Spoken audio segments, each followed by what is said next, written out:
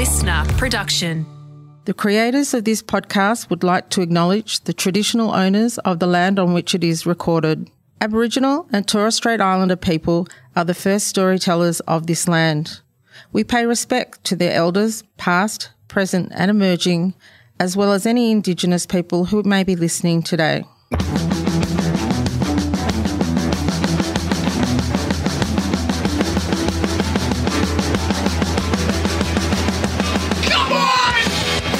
Everyone relax. This is Tofop. I'm Charlie Clausen. Oh, I'm Will Anderson. Hello, and thank you for watching. I got a thumbs up in return there from Charlie. I think it's the best one we've done. I've been most prepared for it, and we did two in a row too. This is back-to-back recording. So we had the practice. So run. I need to give you one back. We did it. So what do you do? Firstly, I do. I do hand up, stop, back up. Rolling and it then back up. Back of the hand. And thumbs then up. Thumbs up. I wonder if I should just do something like that. This is good chat for a mostly audio podcast. I just pointed at Will. Go to the Patreon. You can get video of Charlie pointing at me. We said last week we're going to do a mailbag episode, and yes. That is true. We have a lot to get through. So without any further ado, this is from Dom. Hey, Will and Charlie, thanks for indulging the... Oh, by the way, I should point out this is actually a Patreon message. We have a whole other mailbag we need to get to at some point, but I felt like this one was worth dragging out of the Patreon bag to read. Thanks for indulging the brief intrusion by me and my fiancée at halftime of the Saints GWS elimination final. That was me. Did I say Charlie or Charlie and Will? It was just me. We were sitting a few rows in front of you and noticed you in the crowd and debated as Tofop fans of 5+ years whether or not to come up and say hi or whether the polite thing to do would be to leave you alone given the stress of the game. We ultimately decided it couldn't be more stressful than watching Max King kick for goal in the second quarter. My question to you both is in relation to the live show in November. You've continually mentioned it's been 6 to 7 years since the last live show, but I distinctly remember going with my friend Max to a Tofop gig in 2019 in a warehouse in Collingwood during the day on a Friday during the comedy festival. Foz was a guest and the bathroom was weirdly close to the stage. Yes. Yeah, so technically that wasn't a Tofop live show. Foz, that was us. That was like a Foz show. Yes, Cheeky boy. That was a Foz Fop. He was yes, that was the launch of his art. That's right. Yes. So yes, technically I guess in a way that was a live performance, but that feels to me like that wasn't the I can't remember how I worded Tofop the press experience. release, but I might have said our first time on stage in 6 years. But technically we weren't on stage. We're in a warehouse that was weirdly we close were on to the floor. toilet. It was definitely on the floor. We were on the Sitting ground. on stools on the ground in a warehouse in a close proximity to the toilet. He continues, there was a 15-year-old boy in the front row who attended with his mum, who had specifically taken him out of school for the occasion, much to your amusement. I'm starting to think we Mandela affected the entire thing, but let us know. No, that definitely happened, cheeky boy, but we do not count. It's not canon in Tofop Lives. We sort of count comedy festivals, LA Podfests, and Just for Laughs. They're the Tofop Lives.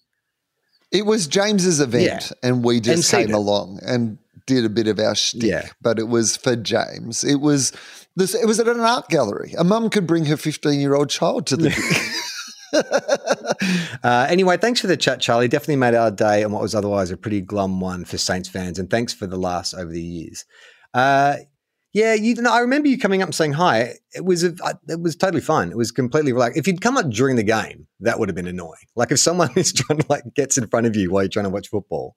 But you waited at halftime. I was easily accessible. And did you see that bit? There was a famous photo from the AFL Grand Final this year of Anthony Albanese and Gillon McLachlan, the head of the AFL, having a selfie with 2 minutes to go when the game was still really close and they weren't looking at the game. And I was like, the bravery of the person who came and said, can I get a photo of you at that time in that game? This is the perfect time. But when there's 2 minutes to go on one of the closest grand finals, this is my moment. I should go over and get a photo. It is a weird impulse, isn't it? So how long to go? 2 minutes to go. Just wait. 2 minutes when everyone's celebrating and in a good mood.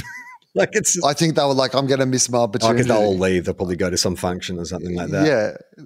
they'll be immediately whisked away. I've got to do it at the most tense part of the game. I've got to do something that's clearly going to be captured on the cameras and shown to everybody that the head of the AFL and the head of the country aren't watching the game. Have you ever been photographed with a Prime Minister?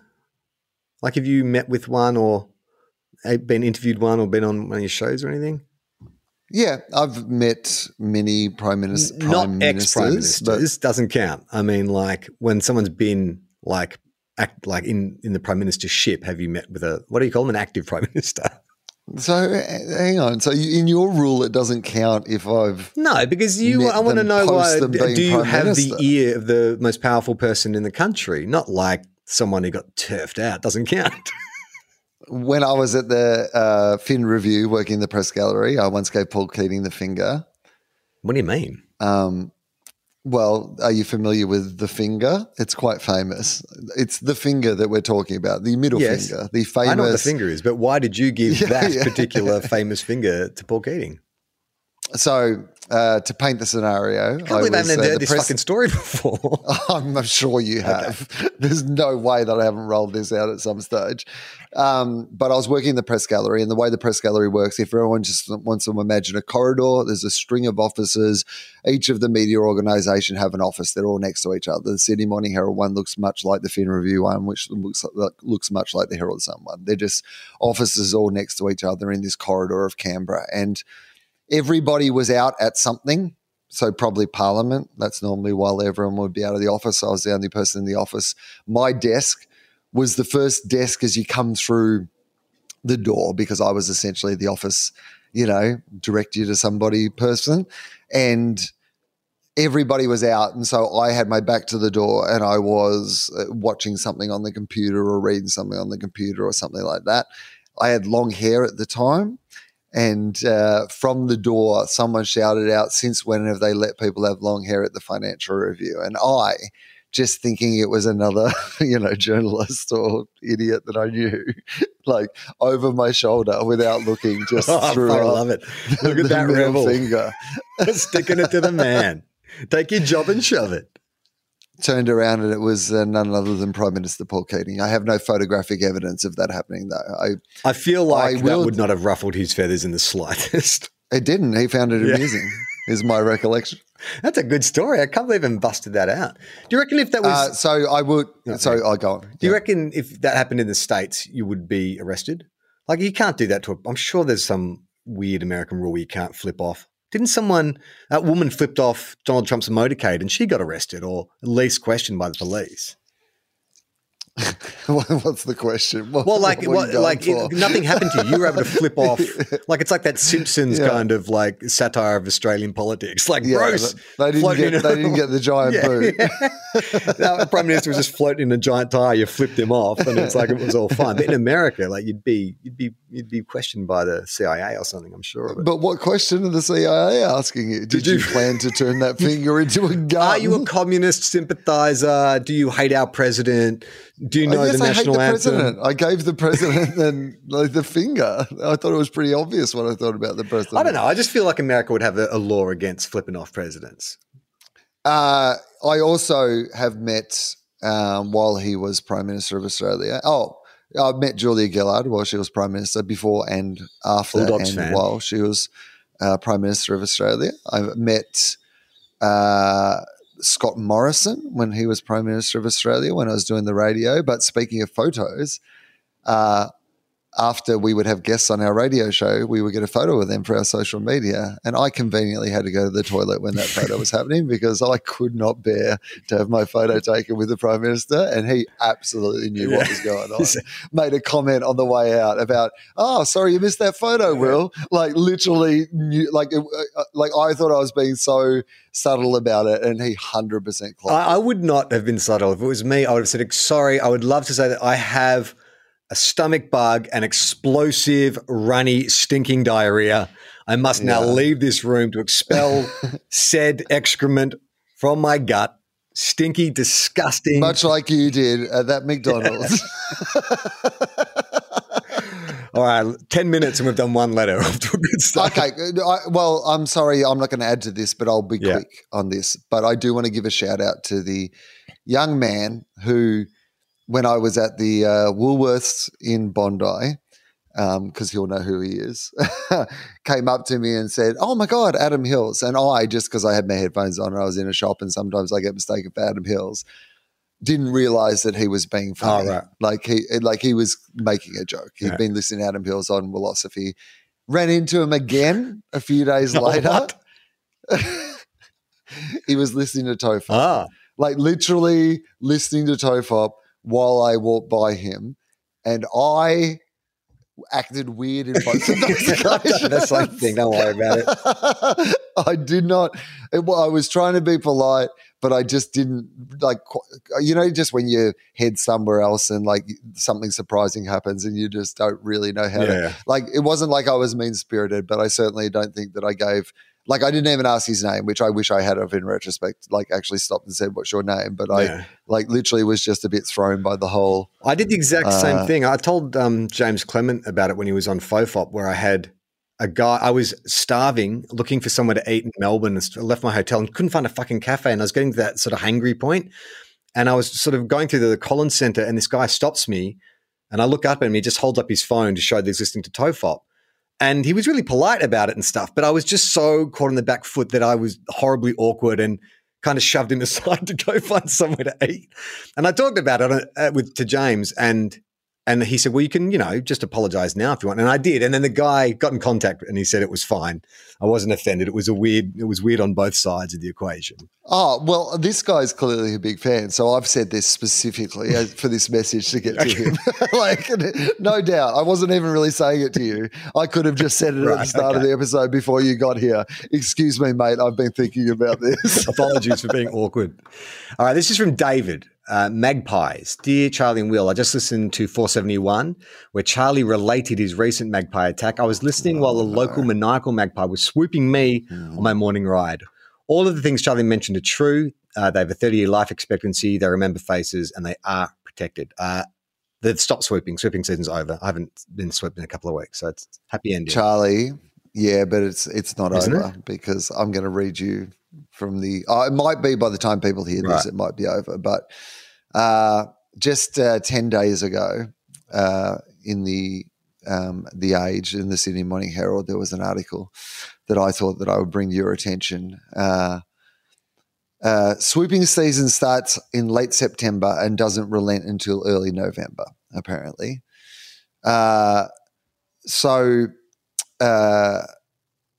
There are many reasons people thought they might be attacking us. So we've explored some of this, but this is an expert. From They Hate the Color Purple. The movie? Yeah, anything with Whoopi movie. Goldberg. Not big fans of Jumpin' Jack Flash or Sister Act. Neither. Or Sister Act 2, which I've heard is better, but they don't like that either. They were collecting hair for their nests, right? This expert has been researching magpie swoops since the 80s. Over the years of research, Jones has disproved theories that magpies swoop due to spike in testosterone or a distaste for lilac. The most obvious hypothesis was true. They're defending chicks. Once baby magpies leave the nest, the swooping stops. So up till now, I think we're just like, we pretty much knew this information, right? Only 10% of magpies, mostly males, are the ones who swoop. What we don't understand is why certain individual birds become obsessed with people. I didn't realize it's an obsession, but I mean, it kind of like if you anthropomorphize this magpie. So every day, I ride to the gym and there's a guy on the corner, and every time I ride past, he chases after me and he starts swatting at me. And with no reason. And I've tried all these. I've tried giving him food. I've tried threatening him. I've put eyes in the back of my helmet. Nothing to do. You're right. It does sound like obsessive behavior, doesn't it? Well, this article is going to be good for you. I think you're going to learn a lot. So the expert continues, because none of the people who get swooped every year have climbed a tree and eaten a baby magpie. Wow. So clearly they must have a really low threshold of what they regard as a threat. So aggression intensifies over the season for two reasons. At the beginning of the season, a magpie gives a really specific call that says, "Hey, I can see you coming towards my nest. Keep away." Yeah. I know it. That's a call we don't recognise because the expert continues, we're not magpies. But they do make a noise. I can confirm they make a noise before they swoop. Faced with an ongoing procession of pedestrians and cyclists, the magpies up the ante to warning swoops well above people's head, which goes unnoticed. By the end of the season, they've done this hundreds of times, and they're absolutely exasperated. That's when they start making contact. The second reason is more evolutionarily valuable as they grow because... Sorry, just on the exasperated point. I get it. You're a dad with like 3 young chicklings at home. They won't sleep. You can't get them to eat. And then someone goes fucking hooning past your house. Like I've been tempted when we lived in Sydney. Like there was a fucking guy who'd ride his motorbike just want to put Iona down. And the amount of times I was like, I had these Terminator 2 fantasies of just like chasing him down the street and just fucking killing him. I get it, magpies. You and I are not so dissimilar. Maybe in fact we're the two sides of the same coin, magpie. How to avoid an attacking magpie. Jones said magpies are stealth bombers and less likely to attack from the front. Back away calmly. Don't run or wave your arms, which could exacerbate the aggression. A magpie may defend 100 meters around its nest. Wearing a hat and sunglasses for protection is sensible, but slapping fake googly eyes on the back of a helmet does not work. I put Steve Buscemi's eyes. It should have worked. Does not work. Magpies are very smart, he says. If they can recognize facial features on humans, what are they going to think about a circle with a dot in it? It's just ridiculous.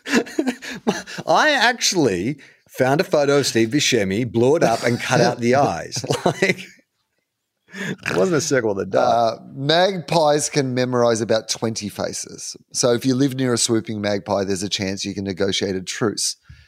You can turn an aggressive magpie into a peaceful one by so-called befriending it and providing food. That's been consistent with the advice we've been getting on this show. But it only happens for a person who lives within the territory of a magpie. Okay, so within 100 meters.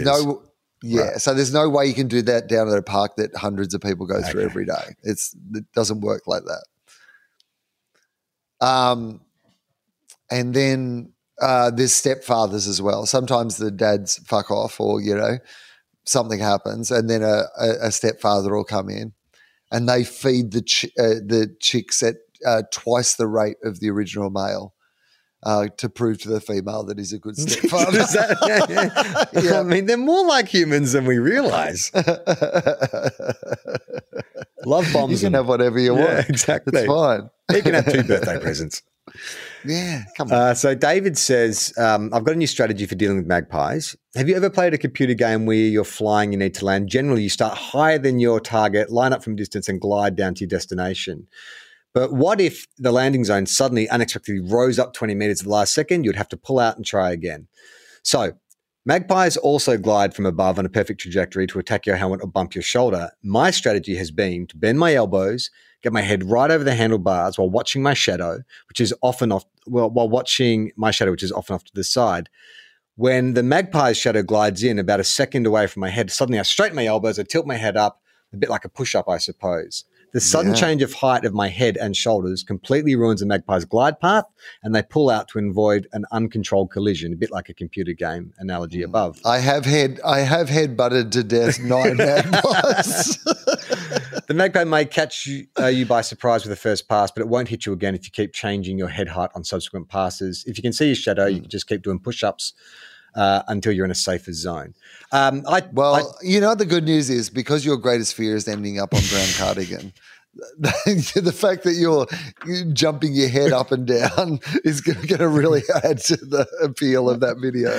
I actually have tried it, David. I did do that technique. It didn't do shit. My magpie is hardcore. Like mine is might be a stepfather. Maybe it's a stepfather. It's the Liam Neeson. Like he has a specific set of skills. Clawing, beaking, and screeching. He was in retirement. Yeah. Didn't want to have to defend another nest. This is from Mel. Hi guys, I picked up my 8-year-old son from holiday care today and was quick to hit pause on this week's episode titled Dick Pistols. I don't always pause because of profanity. Most of the kids it gets drowned out by his excited stories of the day. Off we went, chatting about his day. Well, halfway home when he went quiet and immediately knew what was happening. I could hear the cogs turning and it was too late to try and change what was coming on. Mum, why does it say dick pistols on the screen? Man, at least the kid can read, right? Cue to me laughing while saying, oh, it's because they call their episodes weird names sometimes. I had nothing more than that for him. Dang, these kids and they're learning to read. Anyway, he giggled because he got away with saying dick, and I giggled because why the hell not? I thought this would give you a laugh like it did us. Side note, I want to apologize for how aggressive my Fast and Furious message was.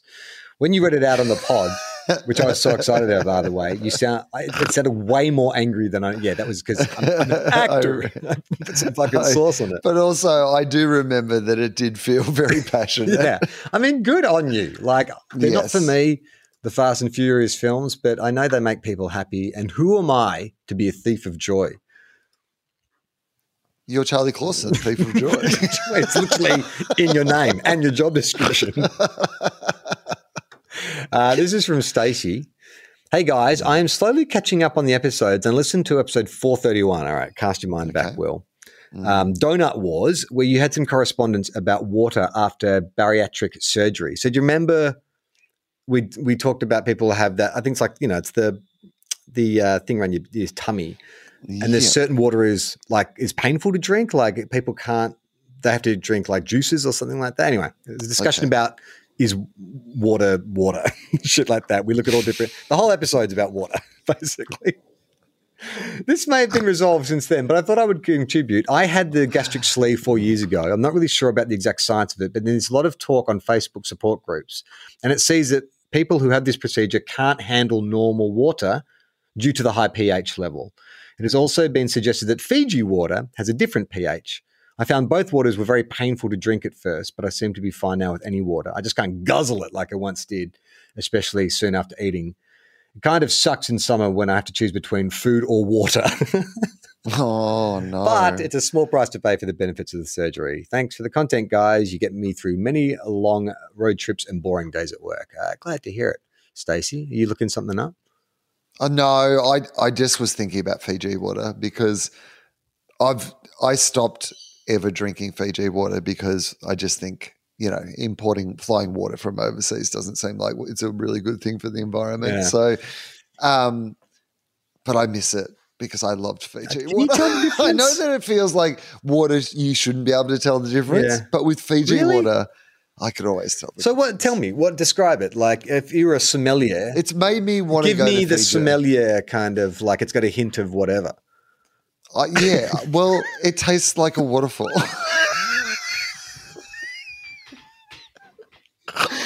Is that the unreleased TLC track? That was draft one. Don't go tasting waterfalls. Please lick to the rivers and the lakes that you used to. Yeah, it's delicious Fiji water. I know, it's ridiculous. It is ridiculous, and I don't believe you. I don't think Yeah. I mean, could you test Fiji water with Mount Franklin and pump? I mean, I think that I could, yeah. Could you taste test the difference between Mount Franklin and pump? No. Absolutely not. I don't think I could tell the difference between any of them. You could put tap water next to all three of those and I wouldn't know the difference. I'm not a water aficionado. No, and again, it's not like there's huge differences, is there? But like, Look at you, the princess and the pea. You can tell when your water's not imported from Fiji. No, it's one of those things that I'm like, this is not like a thing that is good for any reason to get into, right? But in my head, I love trying waters from like regions. If there's like you're in Tasmania and they're like, oh, this is like a local water that comes from like the ice up, blah, blah. Like I actually really like that's like, I did not know this about myself until I'm saying this out loud, but it is absolutely true that like I really like trying different waters. Oh my God. Who would have thought there'd be a sequel to that episode? Donut Wars. Another one where we get knee deep into water, no pun intended. There was a company in Australia, I think Tasmania, who won like world's best water Really? or something. And I ordered like a crate of their water to try it, and it was really I had no idea. Yeah. Like I'm the opposite of you. You're unbreakable. I'm Mr. Glass because I drink tap water in LA. People are like, oh, you can't drink tap water in LA. I don't give a shit. Like water's water as far as I'm concerned. Oh, I like tap water too. Like, so I recently I had a glass bottle that was in the fridge that was like my, just fill it up from the tap and then and so since then I've just like keep forgetting to buy something new to put water in. And so I've had like a few bottles of water and man, I love tap water compared to most bottled water. You know what I love doing? But Fiji water tastes like a waterfall, I Charlie. love drinking from a garden hose, like a dog. Oh, yeah. And I know Yeah. that's wrong because it's not filtered or whatever, but fuck, man, like just blasting that water into your mouth. Like you've been doing like mowing the lawn or something. It feels so fucking like a solo man. Like it's not filtered Been or working whatever. hard But like, to be a garden hose man. for like 99% of like human civilization, people have been happy with a puddle. Yeah. Like, Yeah. you You're talking to yourself, mate, and fucking importing crates of water in Tassie. You don't have to convince me. I'm telling you All that I I'm am saying that. is I'm still drinking a puddle.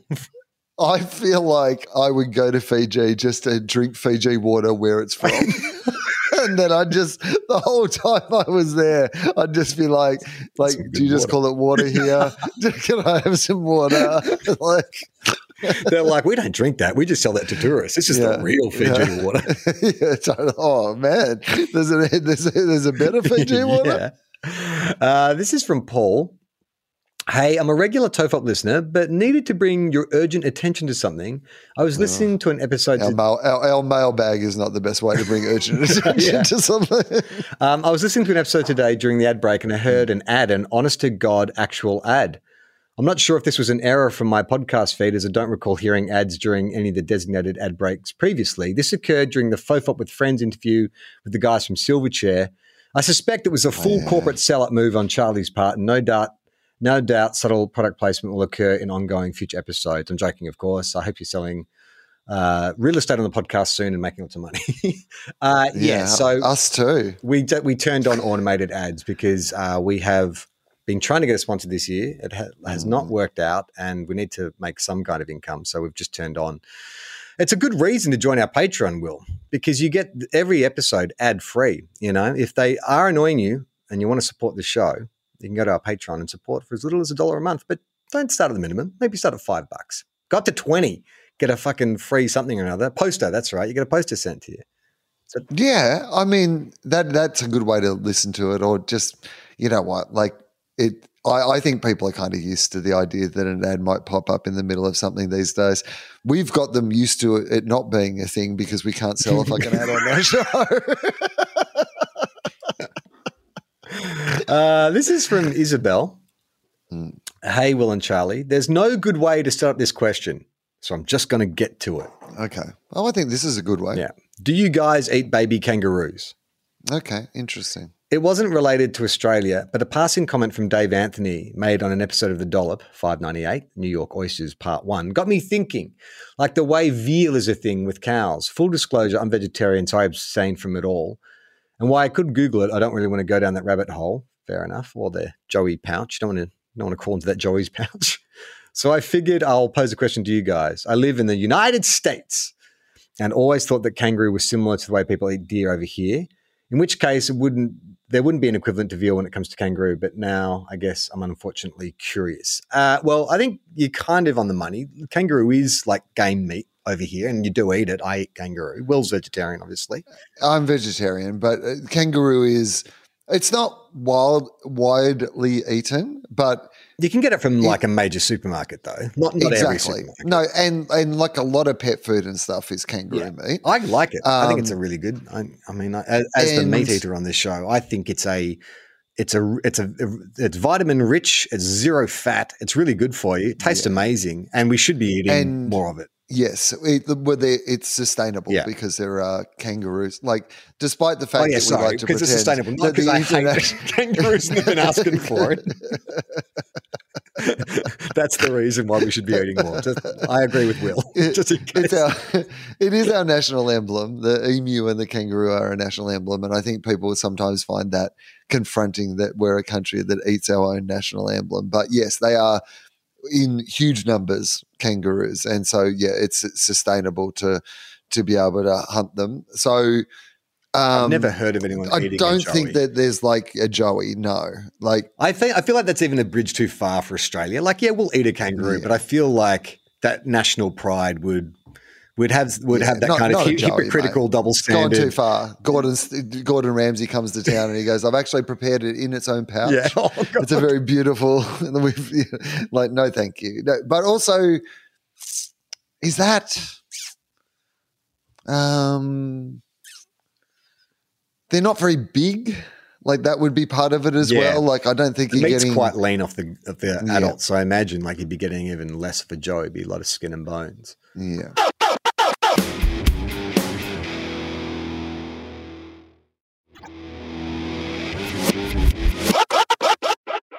All right. This is from Drew. Hey, boys. Last time I emailed, I was a Year 9 student in New England in the US. Second email from America. Oh, nice. Do either of you know The Rock? 35 years old. Now in my final year of uni, doing a screenwriting major, I have to admit that Will has influenced me in a way I've never expected. I don't know if you know, Charlie, but Will is off social media. And now am I. I am. Sorry. I'm off social media. I didn't know that. Yeah. And actually, so are a growing number of Gen Z and Gen Alpha people. Are we at Gen Alpha now? Man, we're starting. Awesome. This is how we can get some online buzz from all these people who are not online. You got to listen to the previous episode to understand what Will's talking about. Some offline buzz. Yeah. Amazing. That would be the perfect irony. We do get incredibly popular, but only amongst people who can't share that information widely. No one can tell anyone about it. It feels very Topher. Love that. That is the perfect ironic punishment for us. And it's your fault because you got on social media.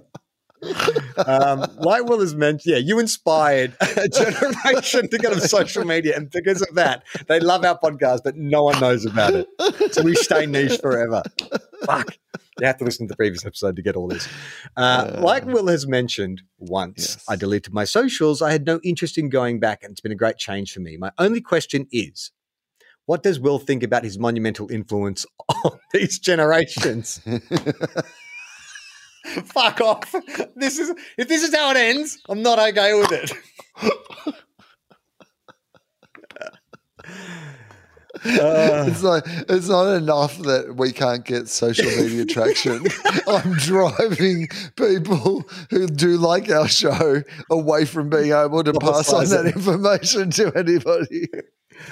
Oh, God. Thanks for always keeping me laughing these years and and being with me through a few busy years and many more to come. All the best, Drew, and good luck with that indeed, mate. Screenwriting career.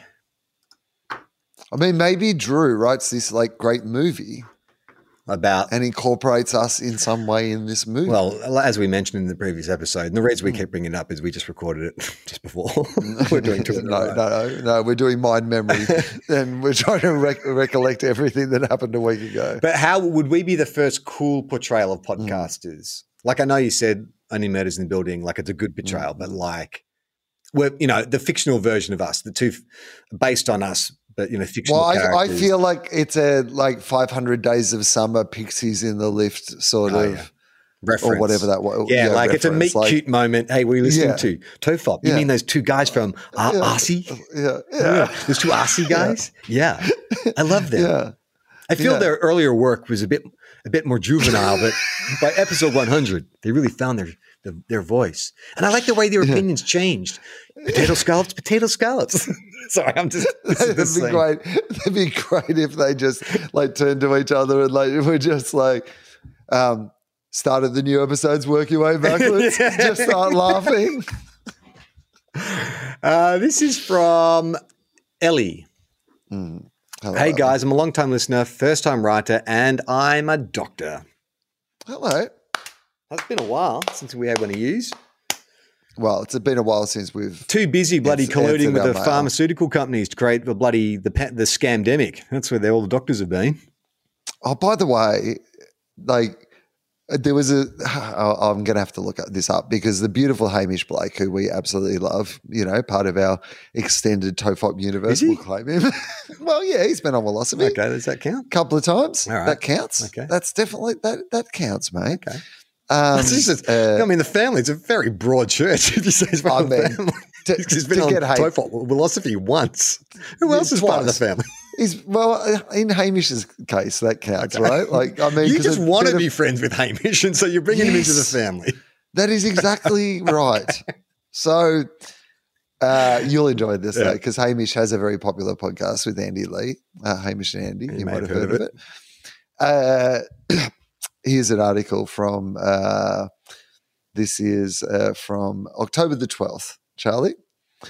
Hamish Blake has apologised to over a joke he made about. So the important words here are, who has Hamish Blake had to apologise to? Is it a group or a collective? A collective. Okay, yeah. Has had to apologise to. And think of what brought us to this conversation. Why did I the medical community?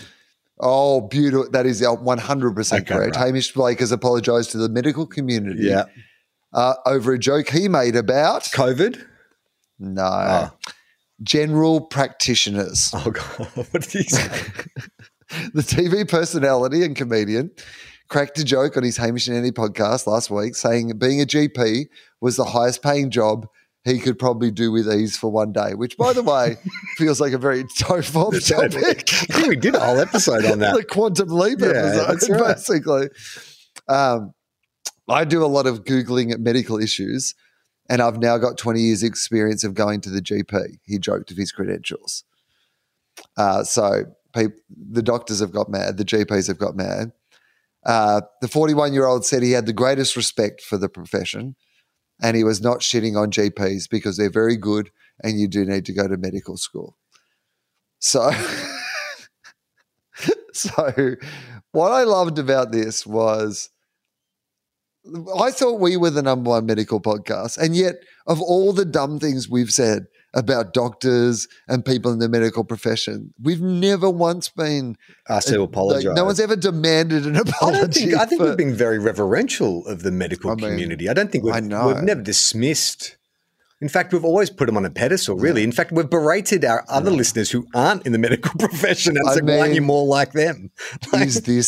Is this our moment to capitalise on Hamish's gap? Yes, that's right. Embrace the medical community. There's one show that respects loves number one. All health professionals. I would listen to this is Ellie. I listened to TOEFOP at night to help me turn off my brain and get to sleep. I love that. As we've discussed previously, I love, I've started doing that, listening to boring podcasts to get to sleep. Great. That felt good until then. I love Velocity. It's my favorite. I recently got back from Europe, and in the jet lag haze, I had to head to the back catalogues for more TOEFOP goodness. Last night, I was listening to episode 351 from September 2021, where Charlie was chasing down the Remington 4045 beard trimmer. He had one coming from America. Wasn't sure if it would work in Australia, but then we never had an update. I'm now so invested, I assumed it worked, given there was no rant following, but how did it go? Okay. So I don't know how you missed it, but yes, the shaver arrived. It indeed came with an American plug. I was talking about plugging it in or like just sticking it into an adapter or something like that, and had a bunch of electricians say, don't do that. I was able to buy the right Australian plug in the end. And you know what? After all that fucking drama, I don't like the beard trimmer anymore. Like, actually, the one that I bought that I was annoyed with, it started the whole me going online and trying to replace this Remington. I like the new one much better. So it was all for fucking nothing. Like, if I just accepted my purchase and given it like a couple of guys and went, you know what, maybe this I would not have even. I don't like this thing. It's new and different. It was like Perfect example of buyer's remorse. Like I got on the pod, like within 24 hours of buying this fucking razor, and so I did get everything in now. It's just sitting in my medicine cabinet unused. That was a good subplot. That beard trimmer saga. I'd put that up there with the magpie saga. All right, this is from Ronan. Hey guys, I was wondering if you guys could do a classic Tofop lyrical breakdown of the ABBA song Money, Money, Money. My boyfriend and I did it at karaoke last week. When I got home, I was interested to find out what the song was about. According to Genius, it is in part an anti-taxation song. Who knew ABBA was so conservative? Knowing the members of ABBA were married at the time, it could also be a passive-aggressive way of Benny and Bjorn accusing Agatha and Frida, I don't know which ones were married, so I'm just guessing, of being gold diggers. Anyway, thought it might make an interesting topic of conversation. All right, you got the lyrics there? I work all night. I work all day. To pay the bills, I have to pay. I mean, that's too much work. Like, you can't be working all night and all day. Like, you're not serving one of those jobs well. My immediate response is, you've just got to spend less. What are all these bills for? You've got a cash flow issue. Yeah, gizmos and gadgets. Maybe subscribe to one less. Oh, it's the 70s, isn't it? There was no streaming services. I mean, get a better job or something. Because you just too much avocado on toast. Bloody Benny and Bjorn and Frida and Agatha. So I work all night. I work all day to pay the bills I have to pay. Ain't it sad? And there never seems to be a single penny left for me. Oh, okay. So that implies somebody else is getting the money. There's none left for, old mate is working all day long. And the women are singing it. Are we attributing it to them? Because I think it gets into specifics about I want to be with someone rich, right? Doesn't this song? Well, we'll see, I guess. That's too bad. In my dreams, I have a plan. If I got me a wealthy man. There you go. Okay, so maybe this is a bit more like women aren't getting paid enough. Yeah. I have to work double the amount to get the same amount of money. Yeah. That somebody else can do. Maybe I've got some dude leeching off me, and I'm working all day long and all night long as well. In my dreams, I have a plan. If I got me a wealthy man, I wouldn't have to work at all. Okay, all right. Well, that's too far the other way. You can still work, still keep your eye in, Yeah. It's okay. You just need a holiday, it sounds like. You're just leeching off someone else, right? You should have empathy for this. You're the one who then that guy starts having to pay all your bills. I mean, it just becomes a vicious cycle. He has a dream that he wants to meet a wealthy woman. Yeah, and on it goes, and on it goes. I wouldn't have to work at all. And you know what she would do? What? She'd fool around and have a ball. Yeah. Yeah. Hey, can you hear that? My neighbours have just cranked the stereo and it sounds like they're having a party. It's Sunday night as we're recording this. All right. Okay. Who's a party on Sunday night? Oh, well, cool people. Why am I not invited? Because it's for cool people, I guess. I guess so. Money, money, money must be funny in the rich man's world. Okay, so maybe this is a little bit about pay disparity, right? Yeah. Money, money, money, always sunny in a rich man's world. Yeah. Aha, all the things I could do if I had a little money. It's a rich man's world. It's a rich man's world. It's funny, isn't it? There's a genre of music Proud Mary, Don't Stop Believing, Living on a Prayer. It's all this sort of blue collar anthems about, someone working hard just to make ends meet or whatever.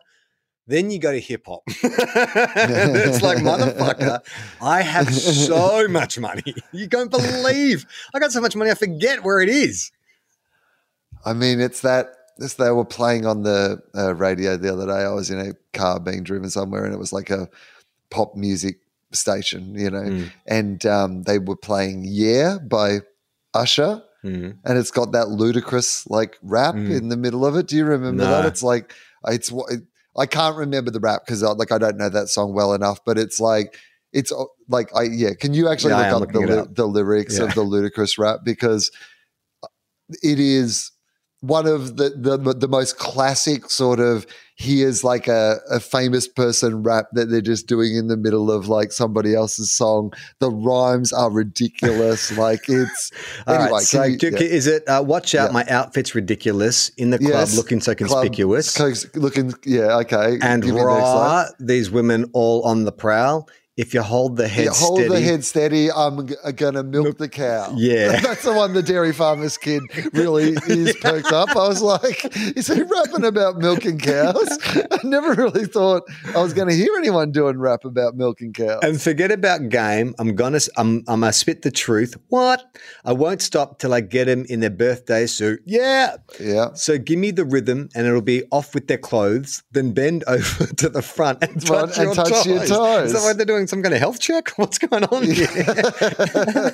By the way, the little bits that you're yelling are Lil Jon. Okay, right. He's yelling those. What? Yeah. I left the Jag and took the rolls. If they ain't cutting, then I put them on foot patrol. Let's go. So cutting means having sex, I guess. How you like me now? When my here we go. This is the lyric that reminded me of what we were talking about. When my pinky's valued over 300,000, let's drink. You're the one to please, yeah. Ludacris fills cup like double D's, yeah. That's pretty good. Like his pinky worth 300,000. I was like, well, my pinky's valued over 300. Why? What's about his pinky? Because he's got a pinky ring on. He's got like a diamond pinky.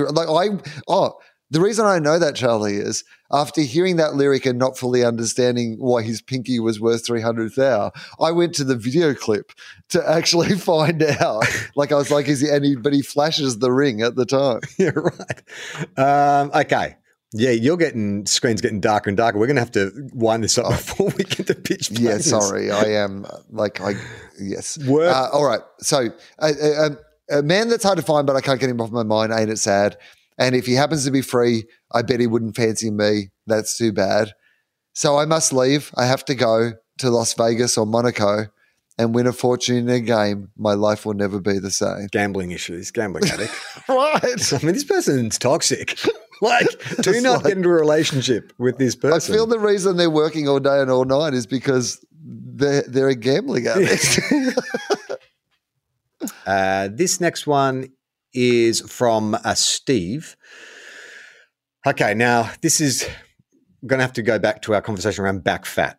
And there was you were reading an article, and they talked about a condition called, or a part of the body called adipose tissue. So, okay, I have to give him context because Steve's really angry.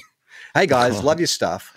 Although on a cold and windy Dusseldorf day, and we're just fucking reaching the world, aren't we? I know. I found myself cursing about the Atty thing. I was halfway through this half-cut ranty email when Will did the correction. Yep, it's Addy as in adipose tissue, not adipose tissue. Fat cells.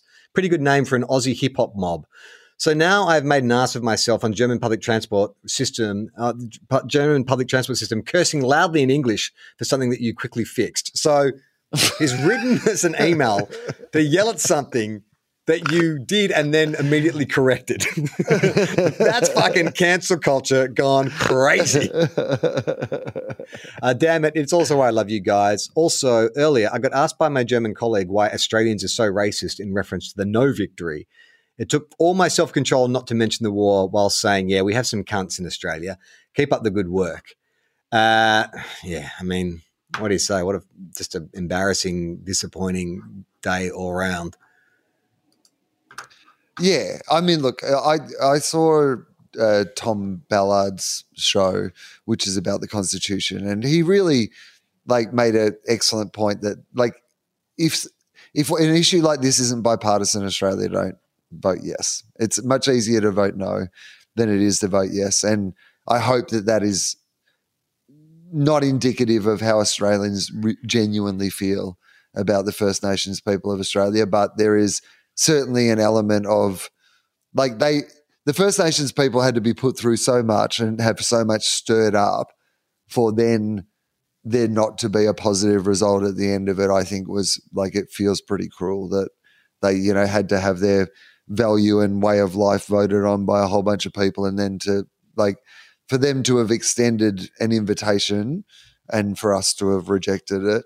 I mean, obviously, I voted no. Yeah. Charlie and I have balance on the podcast, so we had to. I was like, no, I mean, it's Anyway, it'll be weeks on when people are hearing this from when it happened, but I think everyone was very aware of what we thought. Yeah, and we obviously. I mean, this is what I was going to say. Is like you're not on social media anymore, Will, I believe. But the very, we did the minimum amount of showing our support by just putting a couple of things on our social saying, hey, we on the pod are going to vote yes. Everyone, vote how you want to feel, but this is what we think. I have never, like in the 13, 14 years I've been on social media, I've never been trolled. And the TOEFOP and my individual account, like bot trolled. Like I had something like 300 responses to something I put up about the yes vote. And I did that thing, which I never do. I never engage. But this one guy was like, fuck you, funny man. You backed the wrong horse or whatever. And I was just like, I was in one of those. He called you funny man. Yeah. I feel like that's a compliment. Well, he said because I was like, hey, that's cool, whatever, man. And then he said, come on, funny man. Like, when's the next show? And I said, well, yeah, we are doing a show, in fact. And, you can bring your 11 followers and I'll sit you next to a grown-up and we'll explain all the big words. And I felt like I'd kind of like claimed some moral victory.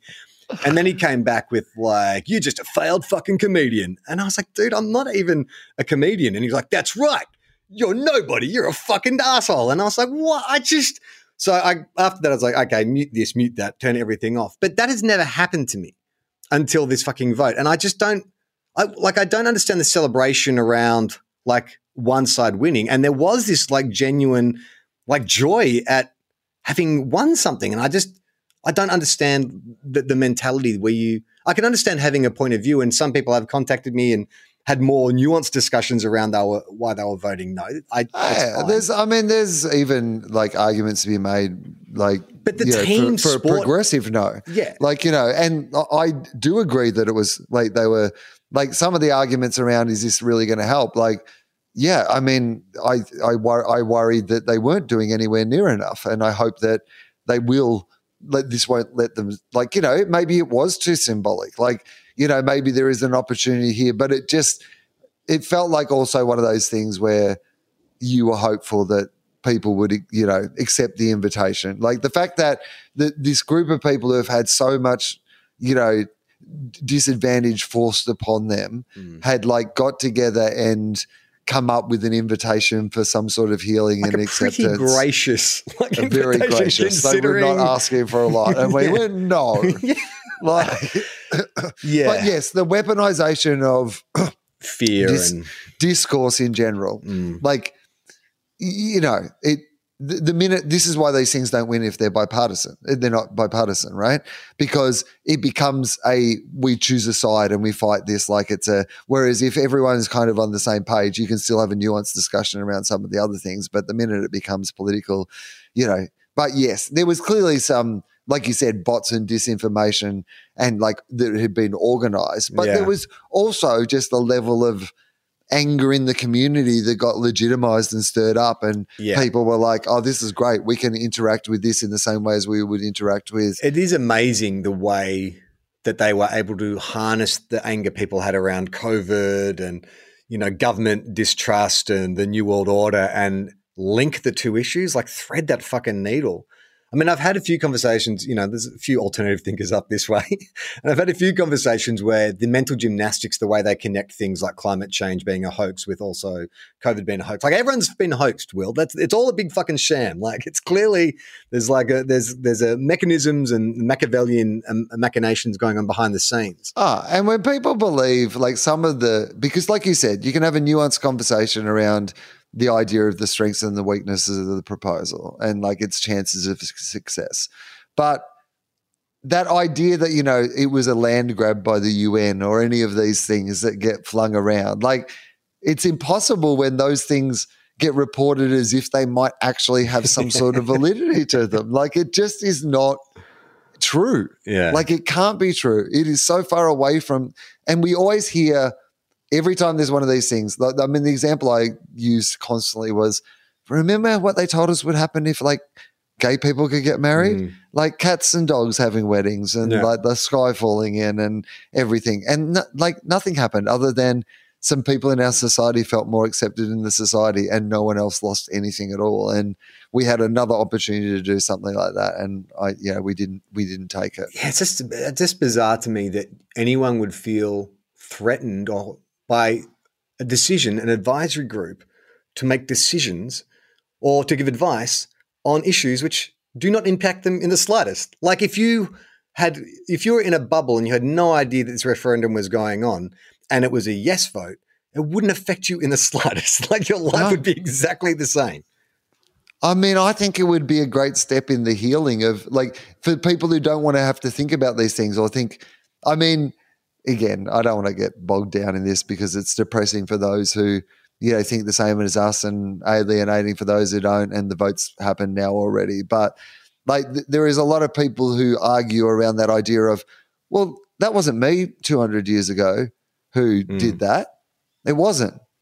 But it was some of us who did it this time, like a few weeks ago. Yeah. You had an opportunity to say, like, yeah, I'm not like those people. I am different, and I look at things differently. And we were offered that opportunity, and we decided not to take it as a country. It was. I found it heartbreaking. The biggest. Okay, well, this will be the last we'll say because we should probably wrap things up because you are disappearing into darkness. Yes, but both literally and figuratively. The sooner that Australia can get over this kind of belief that we are some kind of egalitarian paradise where everyone, if you have a go, you get a go, all that bullshit. Like, we've got to let go of that.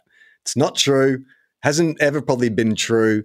It gives us great pride because it means we don't have to take on challenging ideas because it's all like everything's just too complicated and let's just all keep it simple. But we need to have a more sophisticated, nuanced discussion around these things. But it's that the image that wider Australia likes to think and project is just not how it is. Like this laid-back larrikins it's a very conservative country, very conservative in a lot of ways. Well, we don't like to change the Constitution. We don't like to change the Constitution. It's much easier in Australia to get a no than it is to get a yes. And like historically, we've always been like that. So anyway, look, I mean, I could bore you endlessly about this fucking because I think that the truth of it is that my hope for this country is that we live up to what we think we are.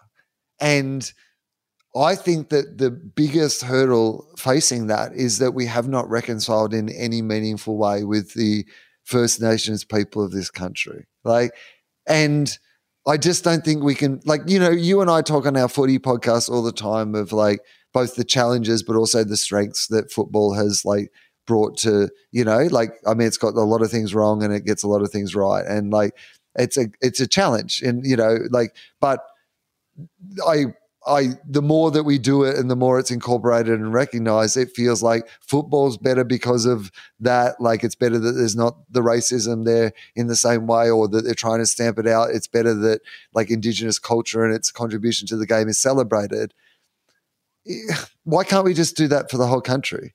Incorporate, it's not going to be easy and it's not going to fix everything straight away, but I think we're just a better country if we come up with a meaningful reconciliation process with But it's that perception of being egalitarian that prevents people from doing that, because it's we can't say anyone's more special. We can't say not. We're saying they're behind. Yeah. It's not egalitarian to go, we're all the same if we're starting the race 30 meters in front of them, right? And the reason that they're 30 meters behind is we came and moved in on their track and camped 30, you know what I mean? This metaphor's getting confusing, but I get it. Yeah. It's so, again, this is let's finish our comedy podcast with this. Yeah. Hey, it was a letters episode. It was going to go in the check. Let's finish with something positive. Okay. This is from Suzanne. She says, hi guys, seeing a promo for Pam Ayres TV show on SBS brought back great memories of your Pam Ayres period during lockdown. These apps were just what I needed as I walked the streets of Melbourne, the Melbourne suburbs, listening to Tofop, Fofop and Philosophy during our many lockdowns. I just wanted to say a big thank you. You guys really helped me to survive. So that is a positive note there to go out on. We we made some smutty jokes about Pam Ayres and how much she loves sex because of the poem about toothpaste, and that brought some joy to people. So that's a good note to go out on. Can I plug our Patreon one last time? Patreon.com/TOFOP. Ad-free episodes, full-length videos of TOFOPs, heaps of bonus content worth checking out. We've also got a live show happening at the Comedy Store November 25th. Me and Will and a special guest. Maybe some tickets left. I'm not sure. We're recording these a couple of weeks in advance, but would love you to come. Will, you have a TV show? Oh, yes. Question Everything, ABC iView, if you want to catch up on episodes. But yeah, the more people who watch that, the better. That would be fantastic. And it's been very funny. So many really good comedians on the series, and good ones booked for the episodes we haven't recorded at this point. So I'm going to assume they were also good. You really should go to Patreon to check out the video from this episode, because Will is literally broadcasting in complete darkness. It's amazing. It's a great setup for a horror film. I'm expecting to see someone in a white mask appear in your window behind you. I mean, what a great way to go. Yeah, awesome. I'm not going to hit stop. I'm going to keep recording. I'm Charlie Clausen. I'm Will Anderson.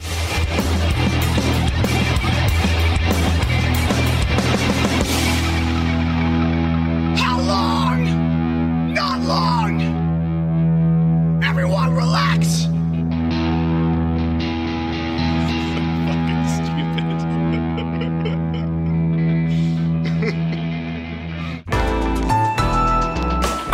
Listener.